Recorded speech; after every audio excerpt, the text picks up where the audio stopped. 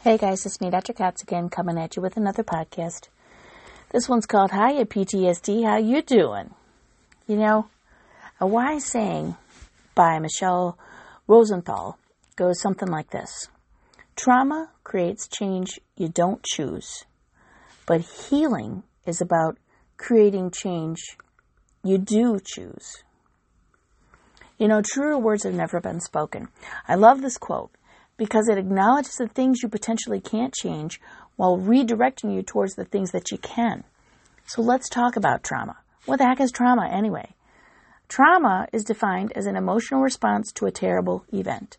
Immediately after the event, shock and denial are the most typical responses. Longer-term responses are more unpredictable and include mood lability, flashbacks, strained relationships, and even physical symptoms like GI distress, headache, nausea, and aches and pains. This sounds pretty straightforward, but it's actually much more subjective than you might think. So, what is a terrible event? I'm sure that we all have some standard ideas like natural disasters, rape, or war, but I'm willing to bet that there are hundreds more, depending on the individual and the situation. It's not as black and white as it seems. Something that was pretty terrible for you may seem like no big deal for someone else. To a large extent, it's a matter of perception. It is no one's right to judge another on their responses to trauma because it is impossible to be truly in their shoes. So what is post-traumatic stress disorder? Well, this is a mental health condition that is triggered by a terrifying event that is either experienced or witnessed. Symptoms include everything from nightmares, severe anxiety, flashbacks, and uncontrollable ruminating thoughts about the event. It is normal to have temporary responses to trauma, but in individuals with PTSD, these responses don't improve, often last for months or years, and disrupt daily functioning. I might as well tell you that I'm having some PTSD after finishing chemo. Cancer, despite my positive attitude, still had its way with me mentally somewhat. It was in fact traumatic on multiple levels. Just like I've discussed before, I knew this was one of the risks after completing cancer treatment. Not because anyone told me, but because it seemed logical.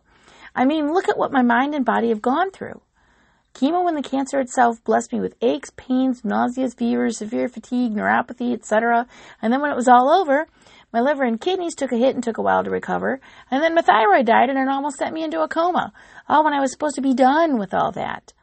Now, mind you, I went through all of that while being off Prozac, so there was no mental health or anti-anxiety buffers available, so it was full-on, unrestrained feels and fear all day long. I got through it. I'm getting through it, but it's left some scars. Every twinge or pinch sends my brain racing with death-defying possibilities if I allow it. Because twinges or pinches meant something was terribly wrong before, right? So why wouldn't it mean that now? Oh yeah, that's right. I just had scans that were cleared not even a couple months ago. I'm okay. I saw it on film myself. Still, those rational thoughts aren't the first ones that come to my mind when those symptoms come up. Last night I was having a basic fibro flare brought on by stress like I've had a million times before, even before cancer. But this time, you would have thought that I was dying. I started panicking. I decided that I wasn't going to the party that I was planning on attending. I put myself to bed. I started ruminating on all the terrible possibilities until my amazing daughter pointed out that the symptoms were the same as always, and she gently reminded me about the stressful day we just had. Listening to her broke through my fear bubble just enough so that I was able to get myself together and actually go to the party with my husband. We had a great time, by the way. Thank goodness for her understanding and her voice of reason when I was being somewhat irrational. But see, that's what post-traumatic stress is. It's irrational. Sometimes you cannot see your way out of it without some help. So, as the quote above states, the kind of trauma that causes PTSD causes change that you don't choose. I didn't choose to get cancer and have organs shut down and be sick for months and months. That was a trauma, and it's still affecting me. But I can choose to continue to heal and get help for my symptoms rather than settling into them and just accepting them as if this is how the rest of my life is going to be, regardless of my say-so. I do have a choice. I am getting therapy. I am learning or trying to learn new coping mechanisms. I am listening to my family. I am realizing that I do not have to turn in my Wonder Woman status just because I'm dealing with this. I am embracing the fact that this is a battle that I do not have to fight all by myself, and that is okay. And speaking of not battling alone, I wanted to leave you with some screening guidelines for PTSD. This is from Help Guide. So It goes like this. Do you think you could have PTSD? Here's some screening questions. If you answer yes to 3 or more of these, you may also have PTSD and should seek help and therapy from a qualified professional. So here's the questions, okay? Number 1, have you witnessed or experienced a traumatic, life-threatening event? Number 2, did this experience make you feel intensely afraid, horrified, or helpless? Number 3, do you have trouble getting the event out of your mind? Number 4, do you startle more easily and feel more irritable or angry than you did before the event? Number 5, do you go out of your way to avoid activities, people, or thoughts that remind you of the event? Number 6, do you have more trouble falling asleep or concentrating than you did before the event? Number 7, have your symptoms lasted for longer than a month? Number 8, is your distress making it hard for you to work or function normally? If you answered yes to 3 or more of these questions, you can get help. Cognitive behavioral therapy can be very helpful. When you look for a therapist, make sure you look for someone that specializes in trauma and PTSD. There are also a multitude of PTSD support groups in Michigan, which is where I live. And here's some contact information.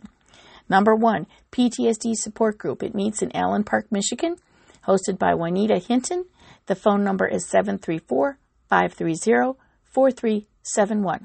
Number 2, the Trauma Recovery Empowerment Group. This meets in Warren, Michigan, hosted by Tracy Denise McCall. The number is 313-635-0188. Number 3, Women, Trauma, and Addiction meets in Novi, Michigan, hosted by Dr. Tricia Stock. The phone number is 248-721-4534. And number 4, ACT for Anxiety and Trauma meets in Ann Arbor, Michigan, hosted by Dr. Amy Pagiot. The number is 734-345-1356. These are just a couple of resources. My point is that if you think you're suffering from PTSD, don't go through it alone. There is help out there. You may not have chosen the trauma that was inflicted on you, but you can choose not to be its perpetual prisoner. Think about it.